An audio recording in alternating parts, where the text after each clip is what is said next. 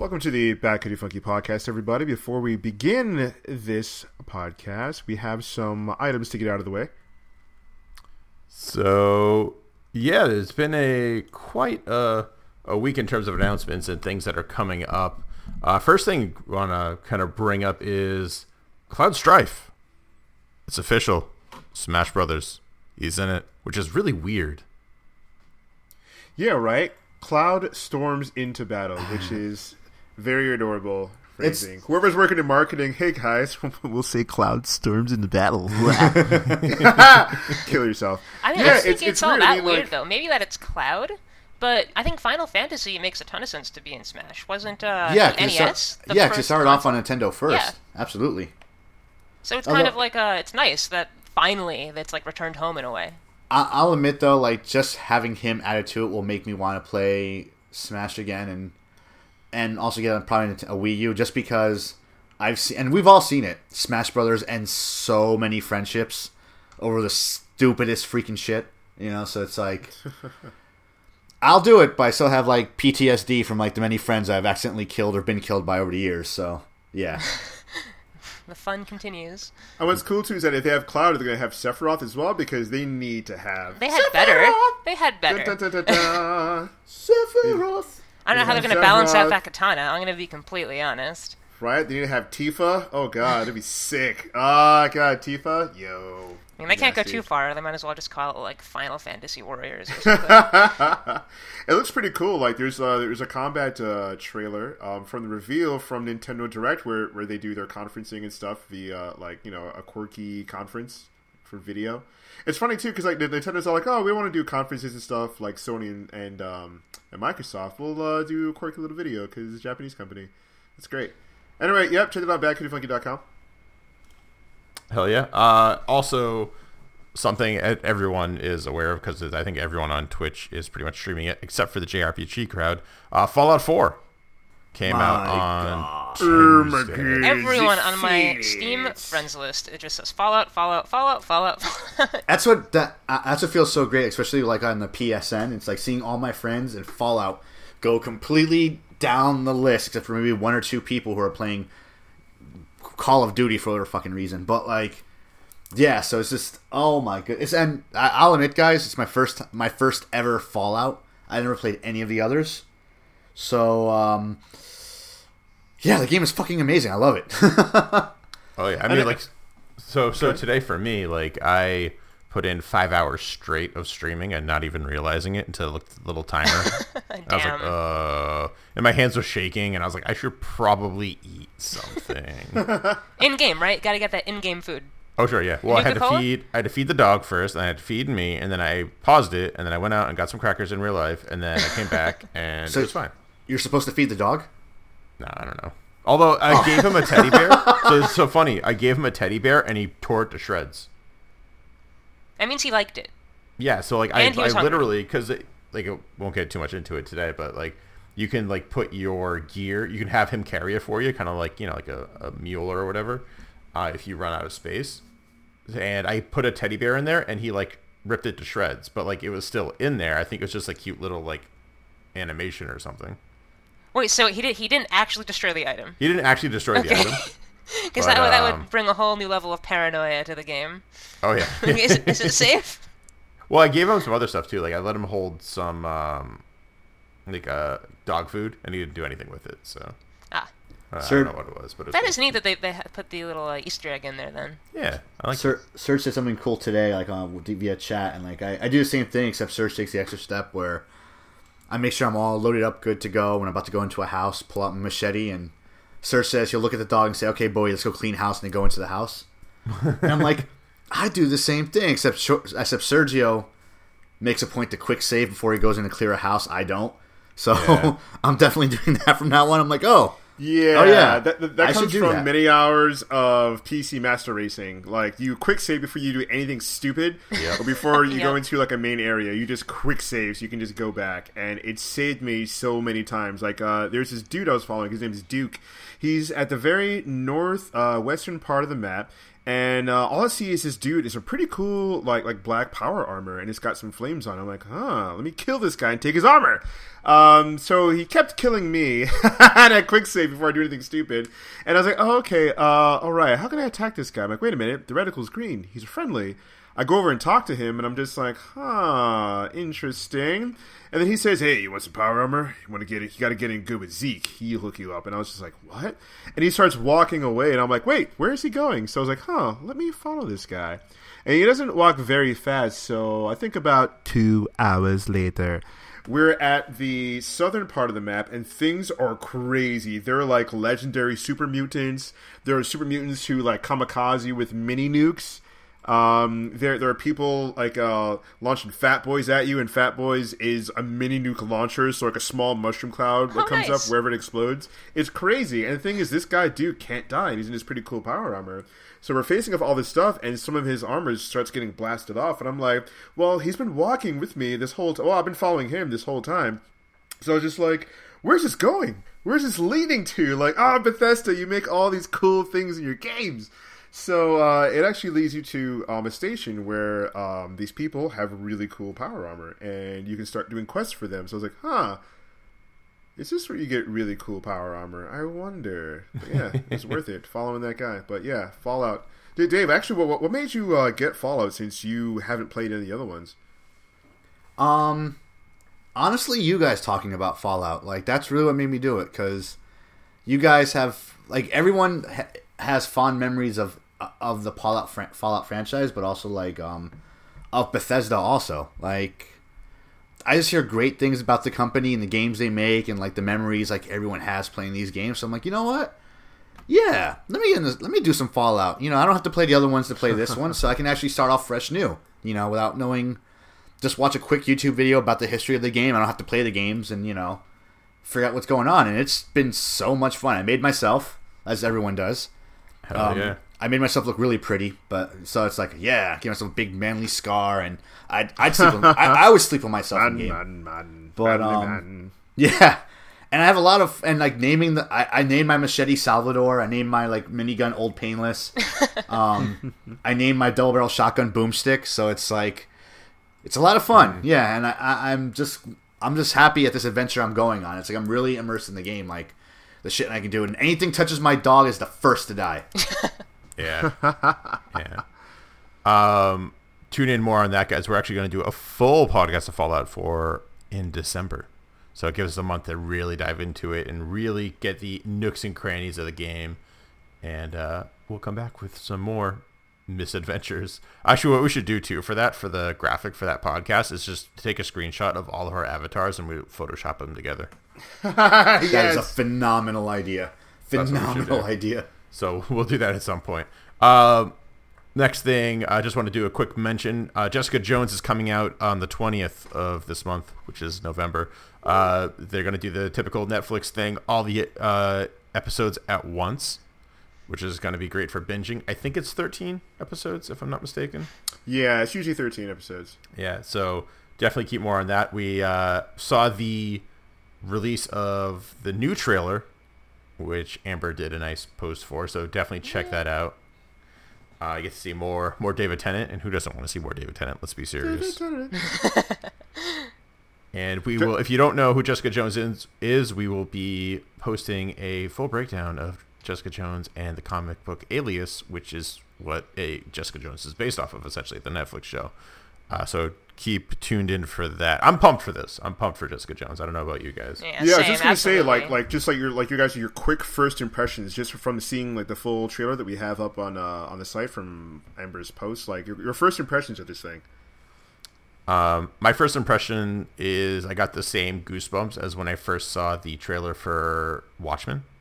Ooh, when you saw that full Jessica Jones one. Well, you saw like you didn't really see a lot, but you saw like the style. They had that song, and like, you know, it was all it just gives you chills in general. Yeah, and it's just like, especially if you've read the comic, then you're like, oh my god, the scene is like the same. Oh my god. Yeah, well, not even like that part. I'm talking about even before that. I'm talking about like, well, the trailer was great, but the teaser trailer too is like, the one where it had all of the kind of the abstract images flying by. Well, that one was the one that was most similar to the comic. It straight up had the panels like one for one.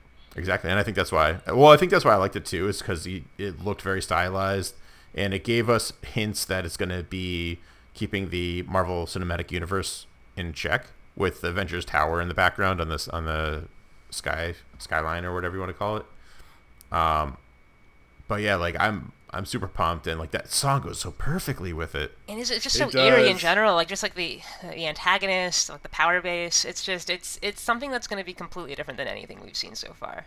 Yeah, I'm pumped. It's supposed to be darker than Daredevil, is what I heard. Oh, that's going to be crazy. Darker than Daredevil? That's what I heard. Is that even possible? Like Daredevil really gets in there. Watching Daredevil, I almost feel like it's not in the Marvel universe. Yeah. If you've read Alias, you know how bad it can get.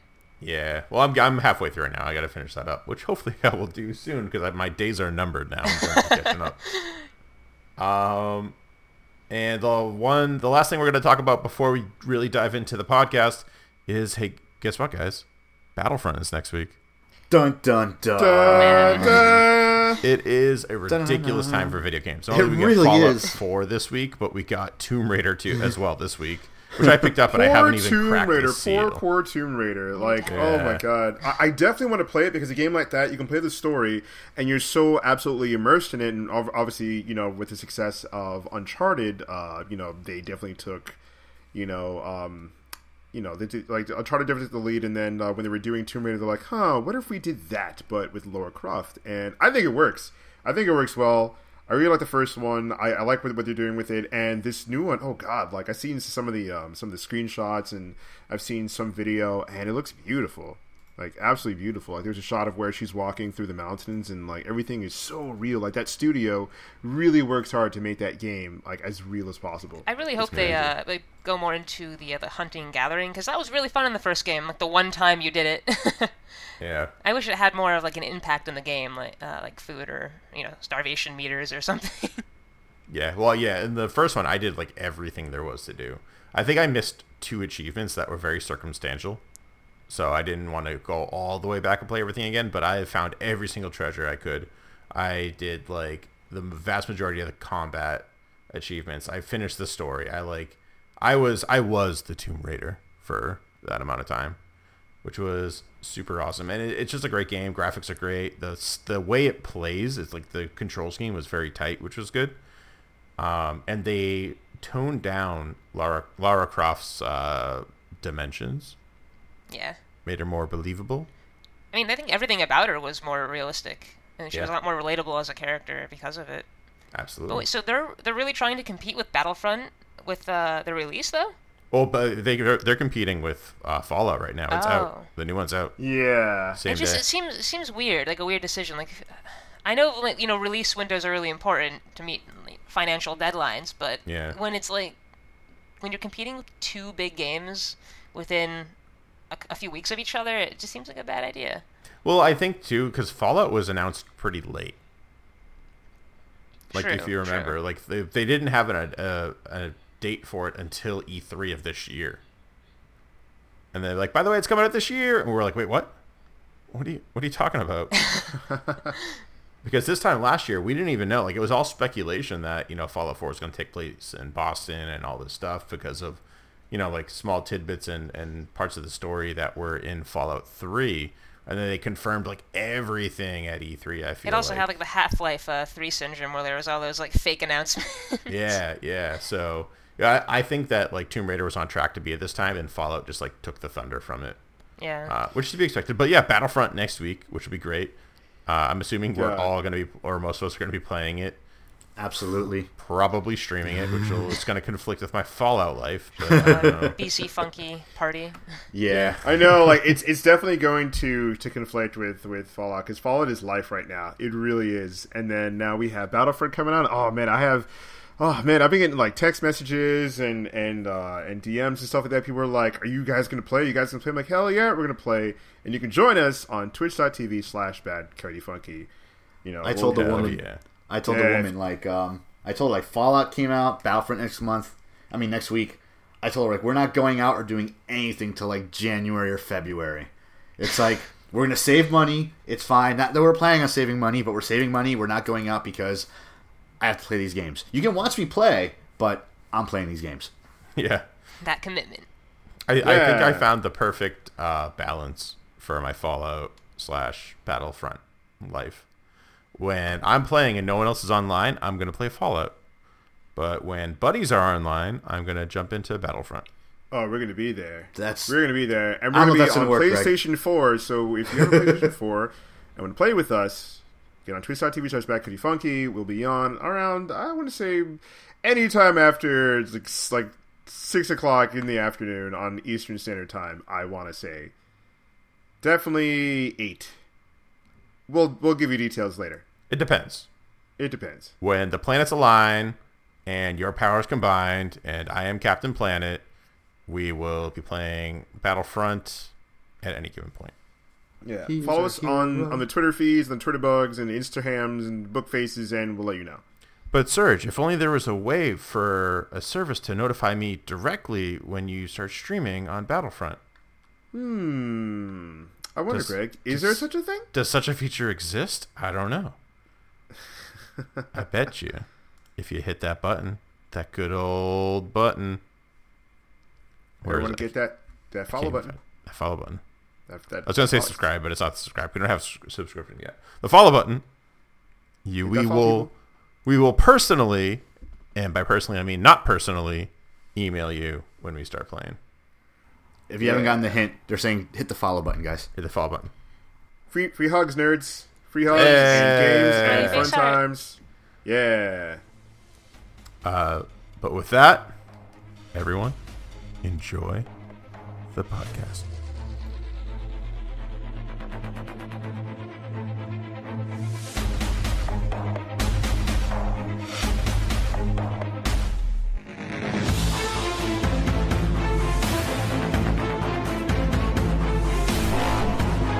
Up in the sky, it's a bird, it's a plane, it's the Bad Kitty Funky Podcast.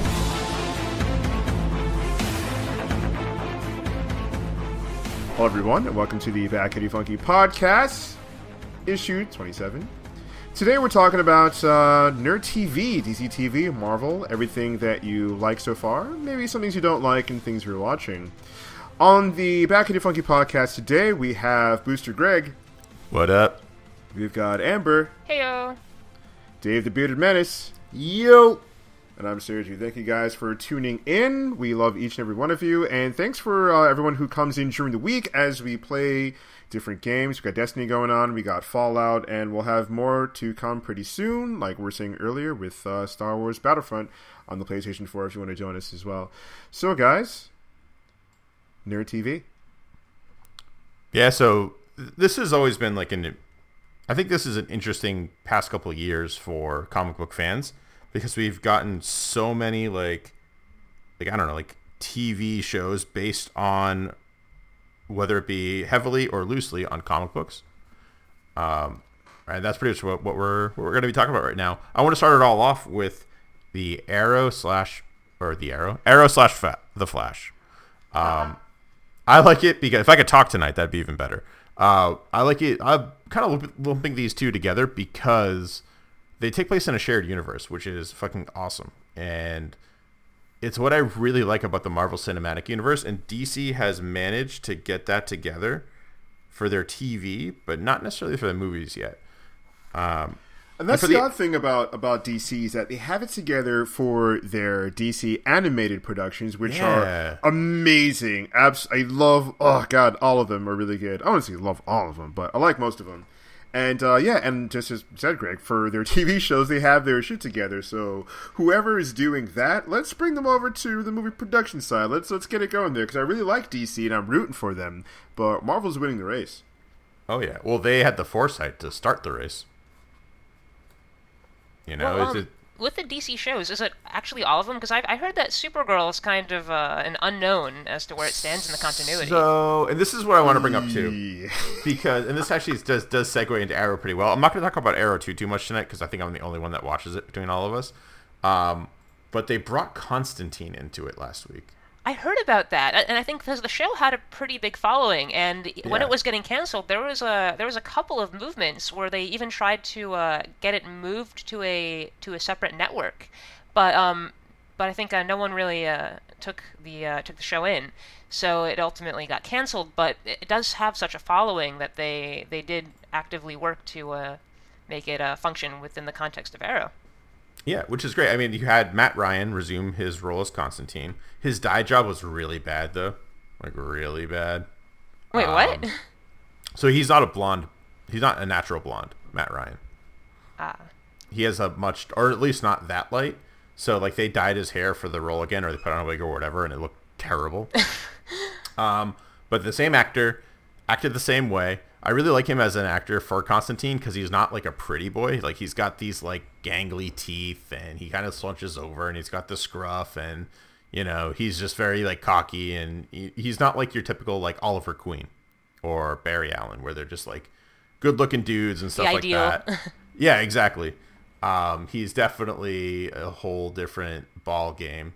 They even played the music, the Constantine theme music, when he was like walking around to really like rub it in that like, hey, it's not just the same actor, it's a shared universe. Like, you know, get used to it. And was Constantine a shared universe with Arrow before? I don't know. It wasn't anything confirmed. But with this whole new season of Arrow, they're moving into the supernatural. That's pretty cool. So it was a great way to take something that's already established and work it into the Arrow lore. And if anyone has watched Arrow, you know your basic show breakdown is you have flashback scenes and you have current time scenes. And the flashback scenes are about, you know, Oliver's time on the island and how he's grown and stuff like that. Or not on the island. Or not on the island. You know, his quote unquote time on the, I guess the island is more metaphorical. Yeah. Well, everyone else thought he was on the island. Yeah, when everyone thought he was on the island, he was actually running around China and doing all this stuff. But in this season, he's back on the island, and he's kind of teamed up with these like gritty soldier mercenary guys that are working these like, you know, I don't even know, like these slaves essentially to death. Like, they're all from the Middle East. They bring them in, they have them work, and they're having excavating for magic and mystical artifacts. And that's where Constantine comes in, is because Constantine was looking for the same thing that one of the guys is looking for. So Oliver ends up helping him get it, and it cuts to and from, because they let you see how Oliver saved Constantine's life, so Constantine owes him a favor. And then with they brought back Sarah, who had died a couple seasons ago. It's all, you know, comic book bringing back to life stuff. Lazarus Pit. Yeah, Lazarus Pit essentially, and then but her soul was gone because she was already dead. So they had Constantine come in and bring her soul back. But what was really cool is Felicity's reaction to Constantine, because up until this point, and I didn't realize it until she mentioned this, every single person from Oliver's past has been a gorgeous woman. It's been like, oh, let me call up this friend, you know, Sarah Lance. Let me call up this other friend, Laurel. Let me call up this other friend, Katana. You know, like all these like women are in his life, and then he goes, oh, I'm going to call this friend Constantine, and then this like gangly British dude shows up who was just like reeks of booze and cigarettes and is smoking, and he's just like, all right, let's get this over with, shall we? And to be fair, Deathstroke could have used a little more etiquette in his life. Yeah, that's true. But like Felicity had said something like, you know, I'm really glad that this one wasn't like a hot British chick or something like that. And I was like, yeah, that's cool. That's clever. Or a psychopath. Or a psychopath, yeah.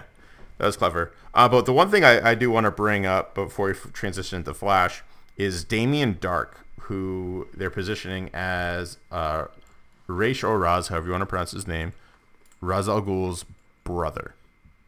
Oh, and he's played by Neil McDonough, who played M. Bison in the Street Fighter Chun-Li movie. No! Nice. But I like him in this. He was also Dum Dum in Captain America, the first Avenger, if you remember that. But I like him in this because he does play a good villain. It's just he's never... I think he can only play one kind of villain, and it's the Damien Dark portrayal. But he plays so many villains, and they're never like... They're adaptations of things that are not that specific personality. So he's pretty much playing M. Bison in Arrow, but it works because we don't have this like... At least I don't have this preconceived notion of what he should be. So he's just this badass dude who can use magic and telekinesis and is trying to take over Star City for whatever reason. And what was really cool is they had Ray Palmer shrink, finally, and he had been missing for months. and he was on Damien Darhk's desk underneath a glass that he couldn't budge because he couldn't get bigger again. It was an awesome visual. Like, I really dug it. And we're going to get another crossover episode at some point this season, too, between Arrow and The Flash, which is awesome. And if anyone's been watching The Flash thus far, the whole point of this season is alternate Earths. Earth 1, Earth 2. We got to see Jay Garrick, although without his speed, but we got to see him. He's been hanging around for a bit. And Zoom is the name of the new villain. And I don't know if any of you guys have been caught up or watched a little bit of it, but Zoom is a demonic looking Flash. Dude, he's crazy looking. Oh my god. So I'm really not caught up, but isn't Zoom the main villain they've been hinting at the entire show?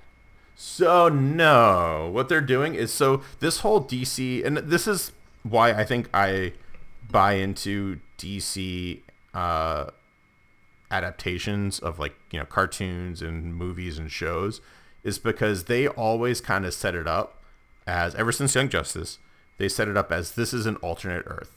This is not a direct adaptation to the current Earth that you have known and love. This is a different numbered Earth, so things are going to be different. And that's why in Young Justice you had Superboy, Dick Grayson, and Wally West on the same starting out Young Justice team, when in the comic books it was Superboy, Tim Drake, and Bart Allen. And it's like, funny that, because I think fans love, you know, alternate universes, but these big companies, you know, Marvel and DC namely, always seem to, like, hate it. They always work to, like, destroy their multiverse with, like, Secret Wars or a Crisis on Infinite Earths or something. Well, I think that's because there are two types of I guess viewers or readers or whatever you want to classify them as: the people who get it and the people who don't get it. And the people who get it are like, this is really cool, this is awesome, we love this, and they can follow complex storylines and stuff like that. And they understand that Red Sun Superman is different from Superman, is different from Earth 2 Superman, is different from Ultraman. You know what I mean? Whereas the people who don't get it are just like, wait a minute. I thought Christian Bale was Batman. Why is Ben Affleck Batman? I know.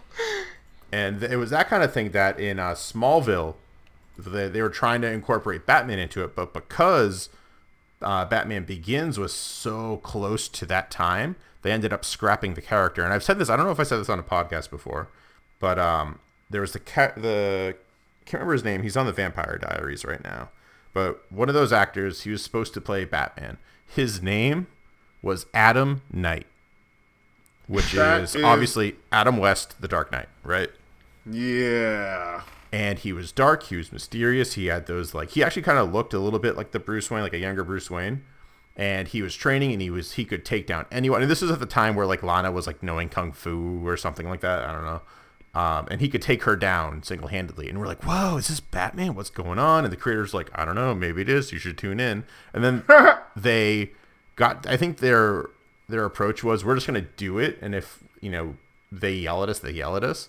So they just started to do it without permission, and then they were just like, we're going to sue you if you continue with this. So then they're like, oh, no, it's not Batman, it's just some other random guy who's working for Lionel Luthor, and don't worry about it. Wait, why would they get sued? I don't get it. Because it was brand recognition, and it was messing with the brand. So I think it was two different departments trying to, like, fight each other. That's a bummer. Infighting? What? And and based on what I read, it sounded like this, Warner Brothers had the movies back more so than Smallville. So, that happened. But what they're doing now is, so in season 1, we saw Reverse Flash. So we saw Eobard Thawne. We saw him. We got a lot of really, really cool fights. Just like the CG was on point with it. The story, the overarching story, anyways, was on point. There was some kind of minor, like, what am I gonna do without you, Iris? I don't know, Mary. What am I gonna do without you? There's some of that. Yeah, it was that stuff is what really got me. And I got a couple of friends to start watching The Flash, but some of them stopped watching because of that. Like, they're just like, oh god, what is all this relationship stuff? And I was just like, I mean, and that's just the channel. That's the nature of the channel. It really is like the CW, and oh god, every show falls into that trap because you have all this like stuff that's made for a target audience, and I'm pretty sure the target audience is like teenage girls or like women who, you know, like whatever. Like it's not for like everyone. It's like a specific audience, and I hate that the CW does that. It's so bad because the show could be more than what it is. You know, just like Barry Allen could be more than what he is, but he has this trope now where he can't progress until he has somewhat of like permission from like his female counterpart. It's as if he's behind these gates and he can only go through until she lets him through, which I think is bullshit. Yeah, but I mean, like for me, like if that's the price I have to pay to have a Flash TV show at all, I'm more than happy to pay it. And I think once you're used to one show, you're kind of used to it, all of it. Like, I mean, iZombie has the same problem, and I think once you're used to it, if you can get through that one, you can get through Arrow, you can get through Flash. It's whatever. I don't know. Yeah. There's only so much mushiness that I could take in a show. Well, that's I have a trick for you, Dave. That's your email checking time. Yeah, I literally, when it starts to happen, I just go, No, but like you shouldn't have to turn away from a TV show. I mean, like when I was watching Daredevil, I didn't have to turn away. They had the relationship stuff, but I don't know what the magic formula was where they worked it out. Yeah, you actually wanted to see the relationship shit, and then, especially in Daredevil, you wanted to see relationship stuff work. You know, seriously, it's like, oh my god, it's almost there. Oh, but he has to go be a hero. Damn it, you know. Well, I think it also is that like. With Flash and Arrow, they have to think about having plot threads begin and resolve at a shorter period of time within a season to keep people's interest with ratings, whereas like with a Netflix show, you can just release them all at once, and for all intents and purposes, they're just one big movie split into like 13 chunks. So the pacing is a lot easier, whereas with a show, you have to... with a serialized TV show, you have to really think about how to keep people interested. Yeah, and I mean, there's more. That doesn't include that shouldn't include relationship stuff. I mean, like there's lore from the comic. There's a whole universe with DC, and even just like the Flash alone that they can pull from. But I think it goes to talk about. It says something about the writers. And the people they got to make the show. They're like, all right, here are the demographics we need to hit. Here are the people we need to get. And this is the kind of show we're going to make. We're the CW. We're going to need to have more. I wonder if even in the original, whatever, like, like pitch for the show, they're like, oh, we have this and the other thing. And like, like the goddamn like CW execs. But how can we work a soundtrack in there and a relationship plot? Because all of our shows have that same disgusting trope. I definitely agree. There's a disconnect there with between them and in their audience. Because I mean, the Supergirl trailer is a perfect example of what you're saying too. It should be appealing to comic book fans or people who are interested in that kind of story. But then it's like, here's this Devil Wears Prada idea. Exactly. And the show is like that now too. It's kind of my guilty pleasure to watch. Like I think it's on episode 2 now or something, and it is following this pattern of also watching because like that girl Melissa who plays it is really hot, and she's actually a really good actress. Wait, are you watching Supergirl? Is that what you just said? Maybe it's my guilty pleasure. Maybe it's not. Episode 2. I've been meaning to pick it up actually. So I can't believe Serge, who's Mr. Fuck Iris and your lovey and listen. I watch it the same way I watch Supergirl tropes. Okay, this is gonna be a huge insult to the writers, but I watch Supergirl the same way I watch Fox News. Okay, it's terrible. It's a bunch of bullshit. You know it's stupid, but you watch it because it's entertainingly bad. Like Bill O'Reilly, like that's a character. Like there was a mole who worked at Fox News and said, okay, this person is doing a character. Who you see on TV, totally a character. He said like Megyn Kelly, what's his name, Hannity. Those are all characters. Well, I think he said Hannity was real or some shit like that, which is really crazy. But yeah, I watch it because it's like really bad, but it's like you can't look away from the train wreck. Just like how you can't look away from a bad YouTube video. It's like, oh god, look at everything that's happening in this video. It's so bad, but I can't turn away. It's almost done. That's actually kind of funny because I watch Supergirl like I watch Fox News as well. Not at all. I am going to watch Supergirl for the same reason I'm going to watch American Horror Story. I want to see for myself if all of the hate is justified. I was willing to give it a chance, like, even after that terrible first episode, but then they showed Red Tornado. And I was like, that's it. Nope, you're fucking done. That's the stupidest thing I've... Like, who made that and thought that was a good idea? Like, he looks like the Licorice Man.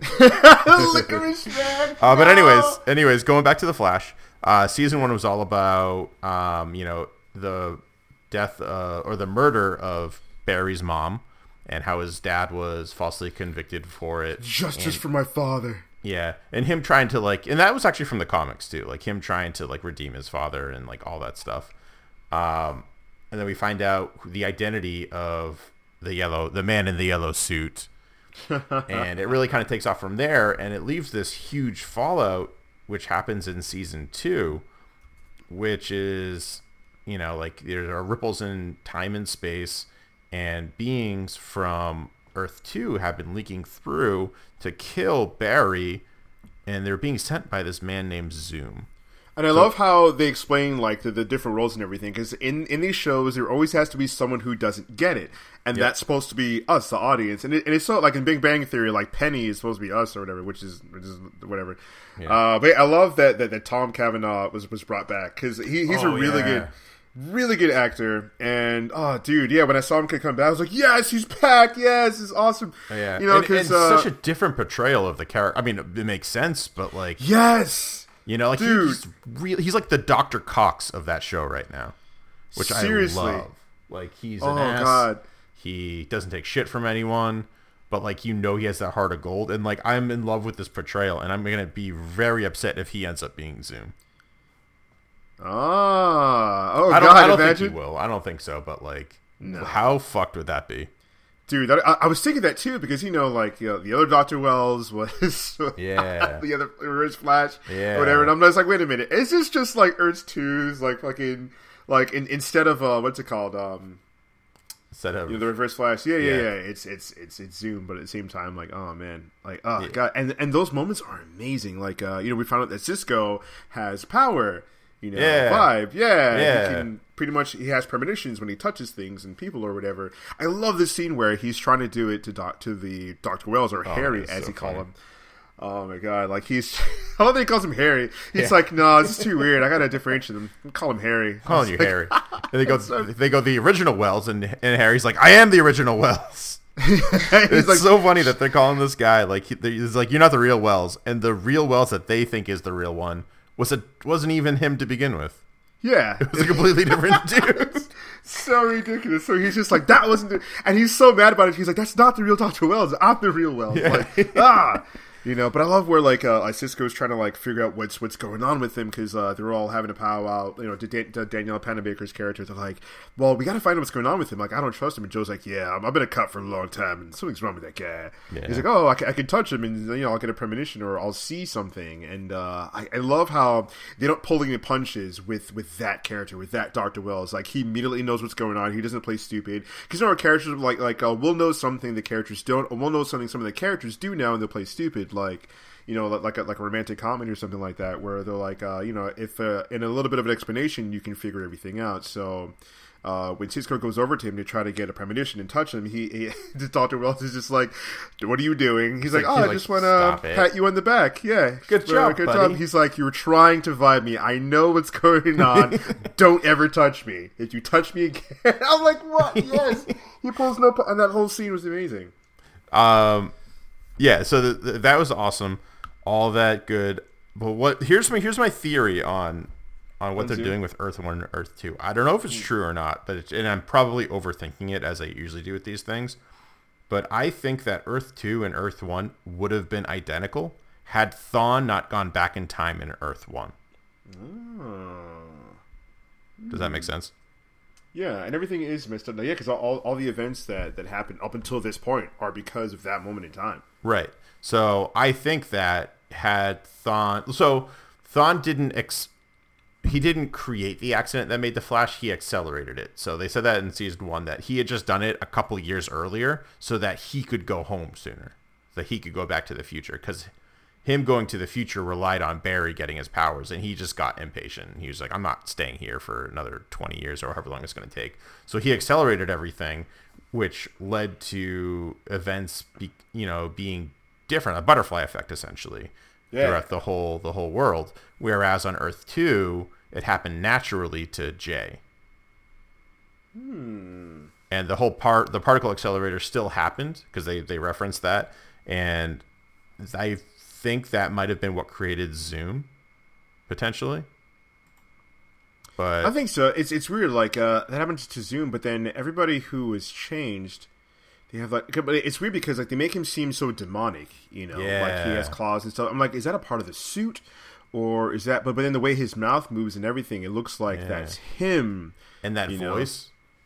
Yeah. Oh God. Haunts that my voice nightmares. is in me. Yeah. It's almost like Kylo Ren. I was like, oh, look at that voice. It's amazing. Well, listen to that voice. So nuts. And he's huge. He's a big dude too.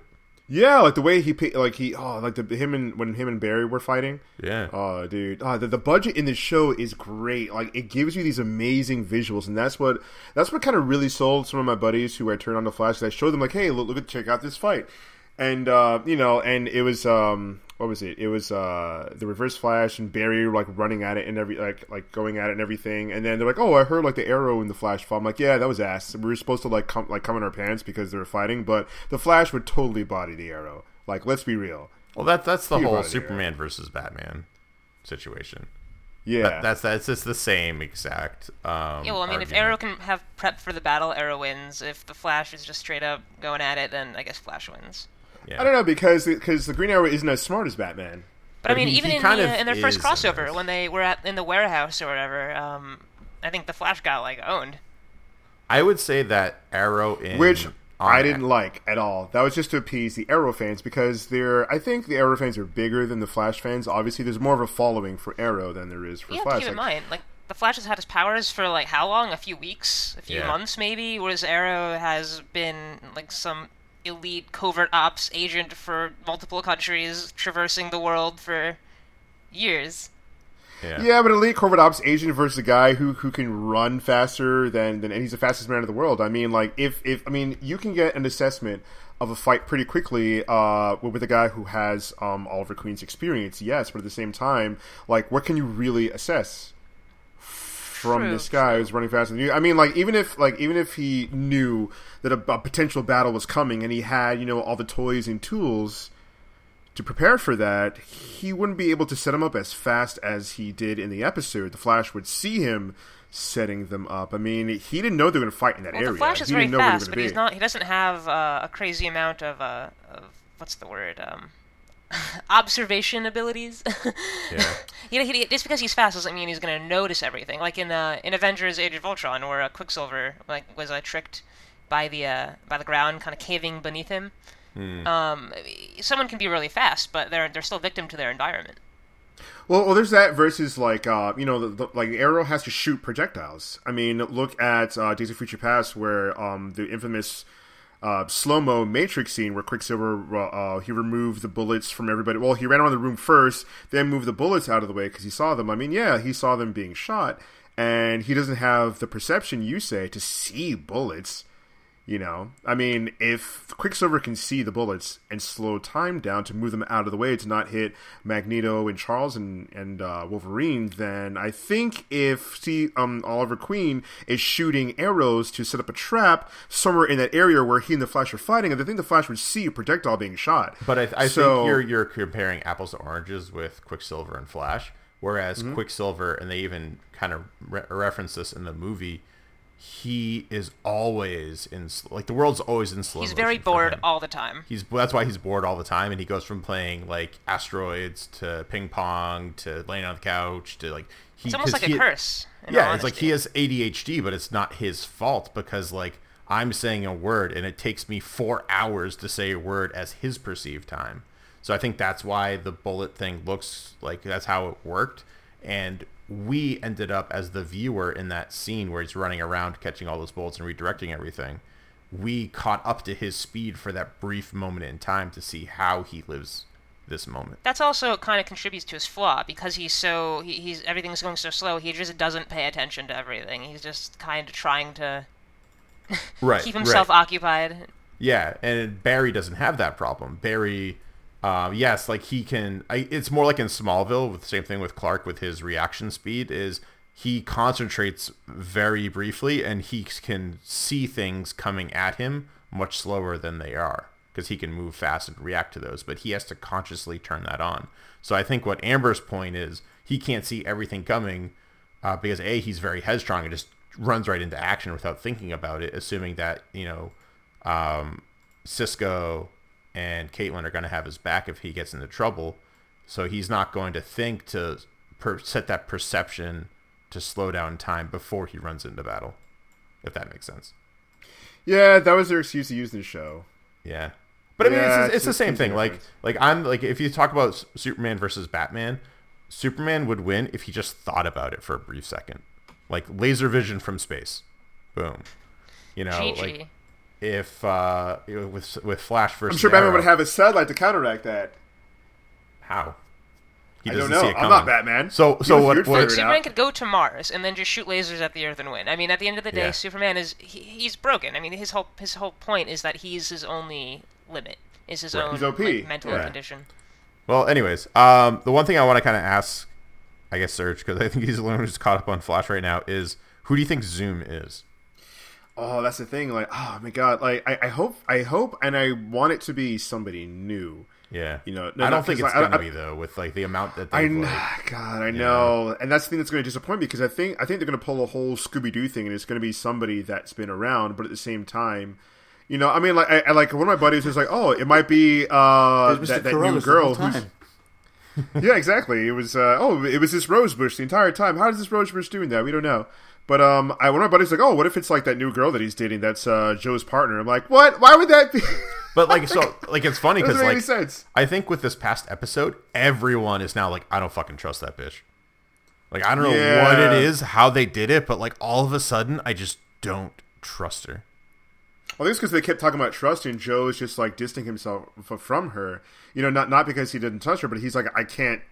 Yeah, pretty much doesn't trust her. He's like, I can't tolerate any of the stuff that's going on. Right. If I do, it's going to blow the whole cover, and then we don't know who really she is because she's kind of new. But for Zoom, oh man, I wonder if it's like some dark version of Barry. That's what the big popular thing is. It's Earth 2 Barry. Earth 2 Barry, because who's it to say? I mean, like the reactor turned him into the Flash here, but on Earth 2, it's not Barry who's the Flash. Right. So Zoom, I think they made reference that Barry's an electrician, didn't they, in one of the episodes on Earth 2? Did they? I think they did. I feel like they did. It sounds familiar because I'm pretty sure they mentioned, where's Barry? Who is he? And it's like, oh, he's somebody. Or, like an electrician or whatever, something like that. Yeah, which would kind of make sense. I mean, he has electric like an aura around him. Like and like if you think about it this way, so on my theory, if Earth 2 is Earth 1, if Thawne never went back in time, the whole reason why Barry became a crime scene investigator is because of what happened to his father and what happened to the murder of his mother. So if his mom never died, he never becomes CSI. If he never becomes CSI, what does he do? Apparently, he becomes an electrician. So like that's like that whole butterfly effect thing, right? That like spirals it. And actually, it's interesting too because it's a little bit of a flashpoint, right? Yeah, it is. The Flash Forward paradox. Yeah. Yeah, and if you were paying attention on the last episode of Flash, what's his name? Well, Harry was watching the news before his daughter got kidnapped. Yeah. And they showed the Arrow, and they was unmasked, but it wasn't Oliver, it was his father. Which was just shades of Flashpoint with Batman for me. So they said that like Oliver died on the island instead of his father. And when his father came back, he put on the hood because he went through all that stuff that Oliver went through. And because for all intents and purposes, Oliver Queen is Bruce Wayne. Exactly. Exactly. For although in this new season, they've been distancing that a lot. Like he's been starting to act more and more like the Green Arrow that I know from the comic books, which I like. Is that because they're going to be doing the Green Arrow? Well, you mean in the movies? No, not in the movies, because I remember, like, at San Diego Comic-Con, like, guy who plays, the guy came out and said, oh, guys, we have a special surprise for you. He had the new suit on, and then there's a title behind him that said The Green Arrow. Oh, yeah. In this show now, his name is Green Arrow, but the show is still going to be called Arrow. Because now he has, like, his sister is Red Arrow, and he's got, like, a whole team behind him. But, But yeah, I mean, like, so he pretty much is the Green Arrow now, and he's changing his persona slightly, and it's because his life is different, and it's better. So he's becoming less Batman angry and more Oliver Queen. I been hearing, and we'll finish off with Zoom. I've been hearing that the popular fan theory is it's either a dark version of Barry or it's a dark version of Barry's father. Oh, that would be dope. Dark version of Barry's father? That'd be crazy. I mean, he was the original Flash. Right, yeah, exactly, from the show in the 90s. So that would be really cool, and a lot of people really like that. And, you know, the bigger build of Zoom, that, you know, if Barry's father was a kind of a bigger dude, right? Like, he had that square jaw and, like, he was fairly tall. Oh, that would be so cool. Yeah, and awesome. We also saw Jesse Quick, too, very briefly. Or, like, that's Wells' daughter in Earth 2 is Jesse Quick. So we'll see what kind of happens with that as the season progresses, and we still have to look forward to Wally West.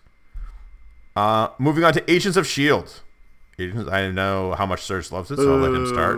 It's like the best show ever on TV. I've actually been... These past couple episodes, the writing has been really smart. It's been top notch. I mean, I thought season 2 really stepped up the show from season 1, because looking back on it, now that I can kind of have like more to compare it to, I don't know if season 1 really holds up if you take out the Marvel Universe aspect. That's what I've been saying. Season from the 2. If no, you haven't. You haven't said that. No. All you not said on the podcast was with other people. Agents of S.H.I.E.L.D. Agents of S.H.I.E.L.D. No, because like, okay, whoever was trying to get me to watch Agents of S.H.I.E.L.D. in the beginning, they were like, oh, watch it, it's really good. I was like, if you take out the Marvel Universe completely, this would be like a regular ass like fucking TV show full of bullshit. And my buddy who was like, oh, yeah, you're right. I'm like, yeah, I know I'm right, because it's a shitty show. Continue. I don't think you've ever said that to us, though. One of my buddies said it best. My buddy Yuhas, he said, and this when the show first came out, the only reason why he would ever watch that show is because of Agent Coulson, and even he's not a strong enough reason to continue watching that show. I can see that. The thing is that season 2 starts to step it up because it incorporates more elements of the Marvel Universe. And I for a while there, I was saying, okay, well, if you want to start Agents of S.H.I.E.L.D., either start at the end of season 1 or during season 2. But just from the few like episodes we have of season 3, like this show holds up on its own at this point. Especially the even one episode is like on its own, it's fine. The one where Jenna is stranded on the alien planet. Oh, that was a really good one. I like that one. Like even on its own, minus the entire rest of the show, that episode is just amazing. Yeah, I was watching that episode at my parents' house actually, because my mom got a new iPhone, so I had to help set it up because apparently that's my life now. But I was sitting there watching it on their TV, and she was watching it with me, and she was like watching it. She was captivated. She goes, "Is this the first episode?" And I was like, "No, this is like we're on season like 2 or 3. No, this is like far from it. This is the most. Oh, that's interesting. Well, why did you think it was the first one? Just because of the pacing and how it's set up. Yeah, it was. So what happened is they had this like crazy monolith artifact thing that sucked Simmons into this weird planet where it was always dark, and there was like a giant planet in the orbit, and we didn't know where it sucked her into. Yeah, it was like this weird area, and it was like air was breathable, gravity was fine, all that stuff, and she was there for like what, 6 months? I mean, she was there supposedly all the time in between the end of season 2 and the start of season 3, episode 5. So she was there for a while, and it was just like what happens, and you see her like, you know, documenting, like, you know, this is what the terrain feels like. It's always nighttime. Like, you know, she even jumps to test the gravity and all that stuff. So she like does all the scientific stuff, and it's just like eventually she's addressing it to Fitz, which is important because they were going to go on a date, and then she gets sucked into this thing. So they were going to start this relationship, and then just gets sucked into this thing, gets thrown halfway across space and time for all we know, and all she has is her phone and documenting these things. And I'm assuming her phone had some sort of like super shield battery on it. Oh yeah, she goes into it. She says that Fitz made her a special battery that... Oh, I must have missed that. But like it will run out eventually, so she was still trying to conserve it. But yeah it was something. But like she was documenting... Oh yeah, I got this special battery. It's going to last for this episode. Yeah, so... every show does it. So everybody shut up. It died eventually.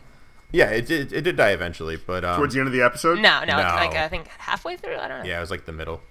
Yeah, so what she eventually meets up with this other human, because it's been turning out that after she fights a monster. She finds a monster. She fights it. She eats it, which is awesome. She fights it, cooks it, eats the monster? it. Yeah, well, she's There's like no food starving. there. There's no food. And the thing is, so she's in the water. She finally finds water after like wandering this like desert world for how many days? I think she was like just over the point where humans will like die from lack of water. So she finds this stream and she's drinking it, and then she's swimming around, and then something grabs her leg and starts trying to drown her.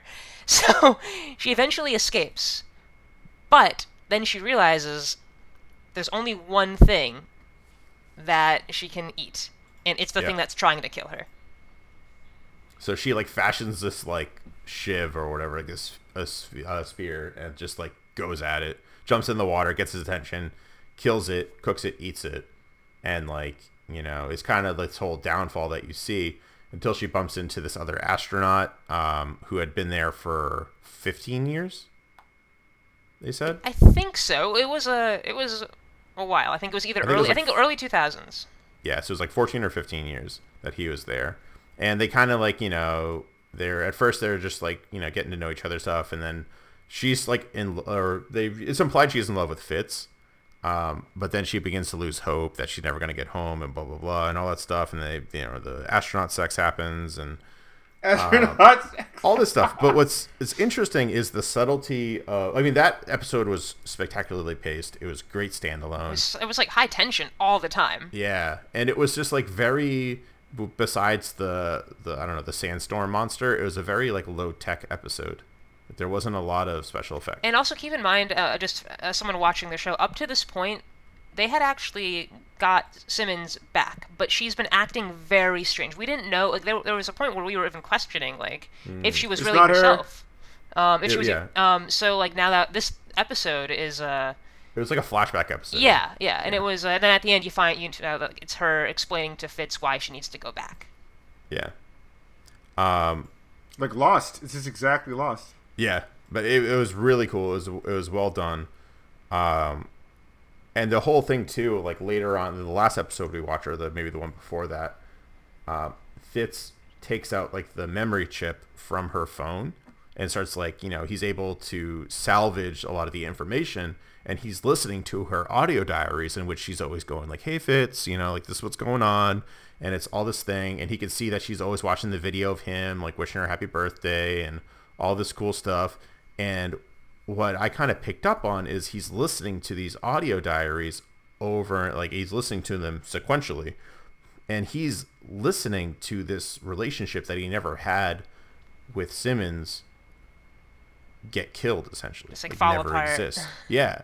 And there's nothing he can do about it, because like, you know, when she comes back, she wants to get this guy back, and now there's this whole thing of like, is she still in love with Fitz, or is she in love with this astronaut guy now? And then you have that one guy. I don't remember his name, but he's been like kind of sending Fitzy's hints, like, oh yeah, don't help her get him back, like leave him there. Oh yeah, Hunter. Yeah, he's kind of a dirtbag.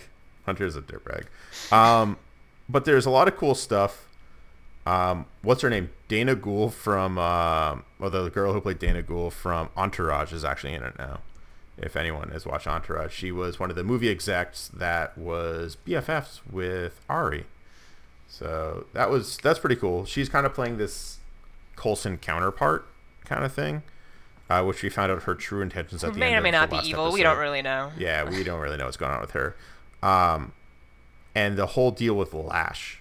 Oh, that in general, like just like the Inhumans overall, I think, because like season 2 had some cool superpowers towards the end, but like this season, it really does feel like a superhero show, because all over the place. There's like someone who is like controlling lightning. There's someone who's like just blowing holes in people. Someone who can like clone herself. Someone who can like control like seismic activity. It's we're only like 5-6 episodes in, and we've had, I think, at least a superhero battle every episode or so. Yeah, at least. What's interesting is Lash is the new villain who is going around killing Inhumans. And we found out what his true identity was. And Lash is actually in the comics. Mind-blowing. Yeah. Well, so Lash is actually in the comics, but I don't think it's the same. I think they changed it from the comics. Well, I don't think we know who Lash is in the comics. Right. So no, we don't. But I don't think, I mean, I don't follow Inhumans in comics, but based on what I've been reading and stuff like that, he looks almost identical, just he has longer hair in the show. And it turns out that he was May's ex-husband, which was interesting. Who's been in the show for a while now. Yeah, he's been a recurring character for quite some time. And he's also in the base with them. Yep. Yeah. Where they're trying to bring all of the Inhumans. What I really didn't like about it was like, so we get that, right? Like we get all the, like the whole, oh my god, we get the big reveal that he's him, and then all of a sudden after that, he's super shady all the time. Like before he's normal as normal can be. And then like oh yeah, he's the bad guy, and then all of a sudden he's saying things like, hey, where's that Inhuman that, you know? Well, I mean, they were, I think there was that one line, but I think they definitely dropped hints, like, where Daisy didn't get killed. Like, Lash killed everyone in that, right. All the Inhumans and soldiers, but, like, she was the only one left alive, so that was kind of a hint that in some way connected to her, yeah. Yeah. But, like, I mean, like, so he's only killing Inhumans that he deems not worthy of their power and as a danger. Well, I mean, I don't know how he's defining that, 'cause so far, unworthy equals all of them. Right. He's crazy is the moral of the story. But what I found very interesting about his character is it's almost like an addiction to becoming Lash. And then, like, I mean, I think that's something they mentioned with the Inhumans, how it's not, they don't just get powers. Everything about them changes, so the person they were before might not have made it through the Terrigenesis. Right. Like, a part of him did, but he's moving away, and they mentioned that because he can transform into Lash and come back too, and that's a part of his what's the word they use? I can't remember, but it's a part of his state. Like, he's gonna become Lash permanently at some point. He's not gonna be able to jump to and from. Yeah, they said that in the episode. Oh, I didn't catch that. Yeah, I think Lincoln said that. He's like, yeah, he's not done with his transformation. Like, he can. So there's like a clock here. Yeah, well, he says that. He goes, you know, it's not like something you can turn off and on. Look at Thorn or whatever her name was. Well, I mean, I think it was just interesting how the reveal happened, because you finally have Agent Ward kind of find a new pseudo head of Hydra and send him on this mission, and you think that he succeeded. But then you find out he's alive, and you're like, okay, well, how did he make it through? And then then finally, at the very end of the episode, you see the actual sequence of events. Yeah.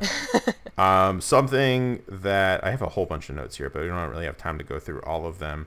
Mac is awesome. I'm just gonna say that. Drop that. He has these really funny quips. Like, he gets his ass handed to him. He goes, "Man, I really gotta make that shotgun axe that I was thinking about." Like, he says that to himself and just moves on. It's that kind of Joss Whedon stuff that I miss in this show sometimes. And there's a really cool line that the female Coulson pretty much said, so the Coulson's equivalent. She was talking to Daisy, who's, you know, her name's Daisy now, but she was Skye. She says, "For every Daisy Johnson, there's a Lash, and it's ignorant for you to think otherwise." And just, like, put her in her place. Yeah, and it's true. That's her. Yeah. It's like, you know, she went on this whole tirade about, like, how we're afraid if a normal person gets a gun, and all of a sudden it's just like everyone's afraid, and, like, you know, if they're not good and stuff like that. But she still goes a little too far with the boxes. I mean, it's almost like idealism versus paranoia. They need to find that middle ground. Yeah, I mean, yeah, we'll see how that kind of develops and stuff like that. But I know we're looking at time. We're getting pretty late. We might not even have time for a secret question because we have a whole bunch of topics left to go through. But let's just talk about Doctor Who really briefly. Yeah, this season. I know the last we talked about it on a podcast was after the first episode, so we actually saw the conclusion of that. So what did you think of how they resolved it? So, I mean, for Doctor Who, like, I don't want to go into too much, like, all the details. I just want to do a brief overview of, like the Doctor and what he's becoming. You know, like, he's coming into his own. Right. If you actually, like, I watched it on demand today because I couldn't find it anywhere on the internet. So I was sitting on my couch watching it, and they were showing promos to, you know, earlier in the season and even the beginning of when Capaldi became the Doctor, and he looks much different now. Like, when he first came out, you know, they called him the Magician because he had that jacket, and, you know, he was very, like, well kempt and stuff like that, and his hair was shorter. And now it's like, no, he has sunglasses. He's got, well, yeah, the sonic shades. I don't want to talk about that. Yeah, right. But, like, he's wearing the same jacket, but he's got a hoodie underneath it. He's wearing grungy t-shirts. His hair is all over the place. He looks like an aging rock star right now, to me.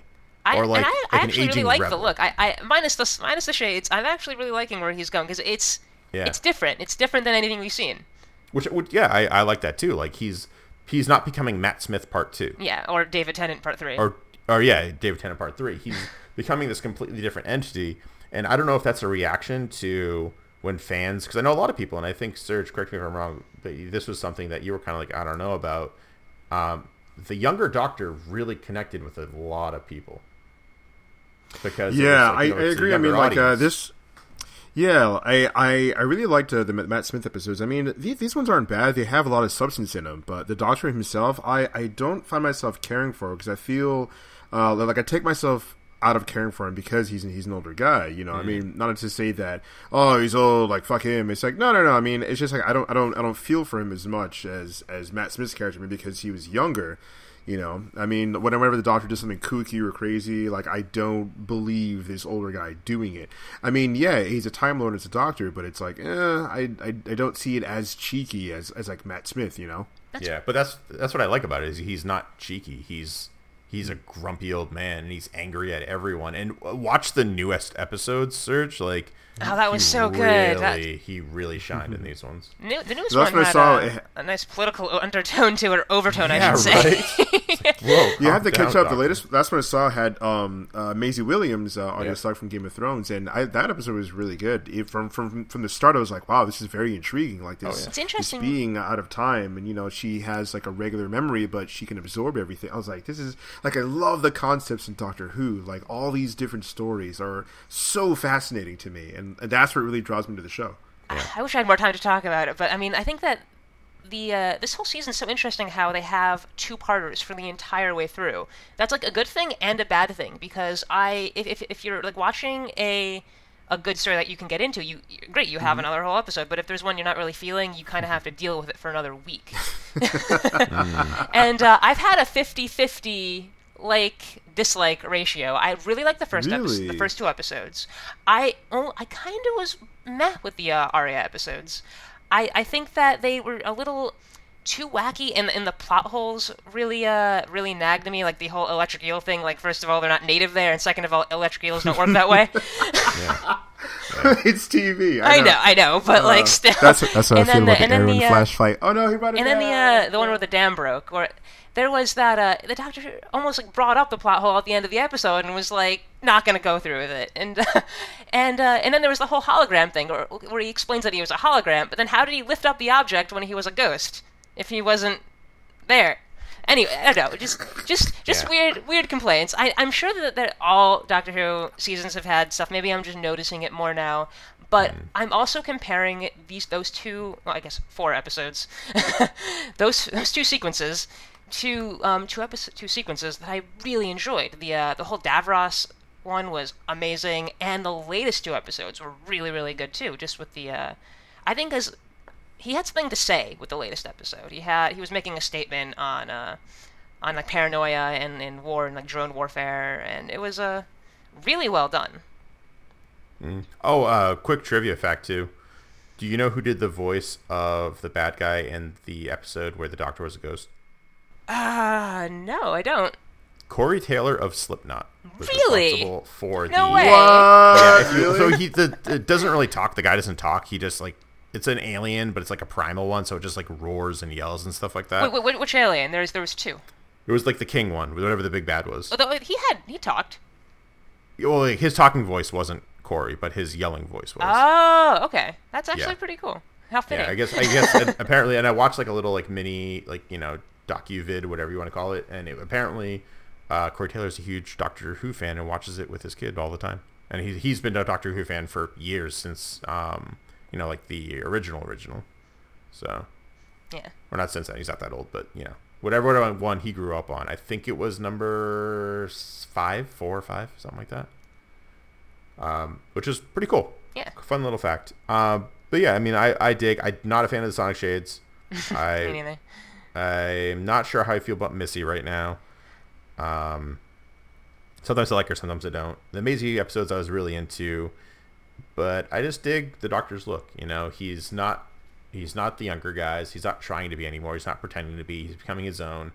And Serge, you definitely need to watch the last 2 episodes, because he just like owns the situation. And Osgood, awesome. Osgood's I'm definitely going to get caught up. Yeah. Also, nice season 3 of Shield. Do it. Yeah. Yeah, about that. Please. So, which brings us bitterness into... from season 1. Oh, God.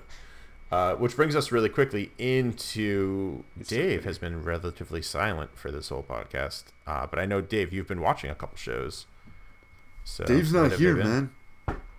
So I've been watching a lot religiously. Well, semi-religiously was The Walking Dead, obviously. Walking Dead. Because zombies and things.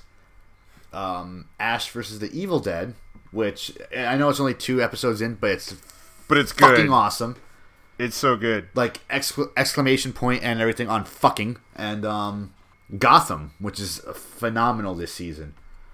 So yeah, first things first, like The Walking Dead. Have you guys watched any Walking Dead this season? Or because I know, Greg, I know you kind of like stopped watching it like a long time ago. Walking Dead's boring. They do the same thing. It's rinse, lather, repeat. Never got into it. Yeah. Like this season especially I still feel like their best season was when they were in the prison and the governor was their like their adversary. You know what I mean?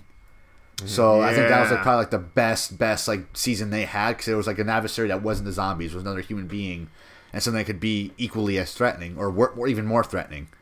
But I feel where they went wrong, which is what they kind of had going for like that season with the prison, was there's really not much of a big threat of like the characters dying now. Like if 4 main characters go, you're pretty much sure they're gonna come back. Whereas in the first few seasons, if 4 characters go out, maybe 1 or 2 are going to come back. So this season is starting off great, and it does seem like, characters might die off more, but it's really highly unlikely in this season. Like the last episode I didn't even watch just because that draw isn't there anymore. You know what I mean? Of the fear, or like just something could happen to these characters, or like the adversary isn't there. There are like some like these weird guys that probably would show up like in like a post-apocalyptic world. They have like an M or something on their foreheads, and I just say like, oh, they're part of Majin Buu. But yeah, I thought that too. It's like, why? Yeah, because of the M's. But yeah, that's like what's like their kind of adversary now. There's from what you can tell. Was it W's? I thought it was M's. Are we talking about Dragon Ball Z or The Walking Dead? Walking Dead. Walking Dead. Okay. Dragon Ball Z is definitely an M because Majin Buu. Yeah. We got that covered. Yeah. So that's like the only adversary right now that they have, but there's no leadership they have. I think they're just like roamers that are going around. They just kill people. That's all they do, and that's literally what they do. They don't cannibalize the bodies of the Terminus. They just kill people, and that's about it. Which is scary, but not as scary as, say, the governor and his people, So I feel like what they should do in this season, which would probably make it better, is just do pull a Game of Thrones and kill everyone. Like, maybe only Rick survives, or Carl. Introduce the White Walkers? No, just like kill like everybody. Like Michonne, maybe, like have like 3 characters left, and that's it. Because especially when the prison fell, I feel like they should have had like the characters stay separate from each other, not really meet up again, because it kind of felt like BS when they all kind of showed up and like, oh, we're here, yay, woo, we found each other, yay. And that's probably why they made Terminus, just for that. It's like, all right, so the prison's gone, and now we have these characters roaming. Oh man, how are they gonna find each other? They don't have cell phones. Let's make one central area where they can all show up again, and then by sheer fucking luck, all be in the same cart. Yay! I think that's why they made Terminus. So I really would like to see like characters just like separate. Like there's like just they're no longer together and they're just going completely different ways altogether just because they're lost. And yeah, like I honestly can't bring myself to watch the last episode because other than of course Fallout, I just can't do it. Just because it's not there anymore, the draw to watch it. Really? Yeah, dude, and I loved it. Remember, like, Sergio, every Comic-Con we came back from, like, yeah. I wanted to rush home so I can watch Walking Dead at your house. We gotta get home, dude. We gotta watch it. Now it's like, Cool, and I think that brings us to just about time. We don't even have time for a secret question this week, guys. My secret plan was fulfilled. Yes, but tune in. Secret plan was fulfilled. Tune in on. You know what? No, I can get a secret question for you. If you could be one character from the shows that we just discussed, which one would it be and why? Wait, what about what character? Yeah, you should have listened. Now, Amber, you have to go first. I would be Agent Coulson from Agents of S.H.I.E.L.D., kill myself so everyone would have to stop watching Agents of S.H.I.E.L.D. because, Agent Coulson's gone, this show shit, it's done. I'd be Quake, so I have the superpowers of Earth. Huh. I would be the Doctor, because time travel. And then I could go back in time and stop Surge from killing Phil Coulson, and then Agent S.H.I.E.L.D. would live on for another forever season. I'm Phil Coulson. I would have a counter. I'm Phil Coulson. I don't have a counter to that. I did it. Counter. It's Phil Coulson smart. There's no counter. Counter. Control Z to the counter. He wasn't. All right, Serge, bring us home. Oh god, like all good things must come to an end, like Agents of S.H.I.E.L.D. Tune in next week at Thursday, 9:30 Eastern Standard Time. Back Eddie Funky Podcast, live on twitch.tv/Back Eddie Funky. Coming up soon on Tuesday, Star Wars Battlefront, which is going to be played by us. We're all going to get on our PlayStation 4s and play with us. If you tune in to twitch.tv/Back Eddie Funky, you'll be able to play with us. Hop in our party, talk shit, chat, get the rebel scum. Look for student loan debt, PSN, student loan debt. Catch us on iTunes, Back Eddie Funky, and if you're on Android, download the SoundCloud app and search for Back Eddie Funky. We're on there as well. Until next time, guys, this has been Booster Greg. What up? Daisy Bearded Menace. Yo! Amber. Roar! That's the best one. And I'm Sergio. Tune in later next Thursday at 9:30 Eastern Standard Time. We'll see you later or see you another time, guys. Or we'll see you never.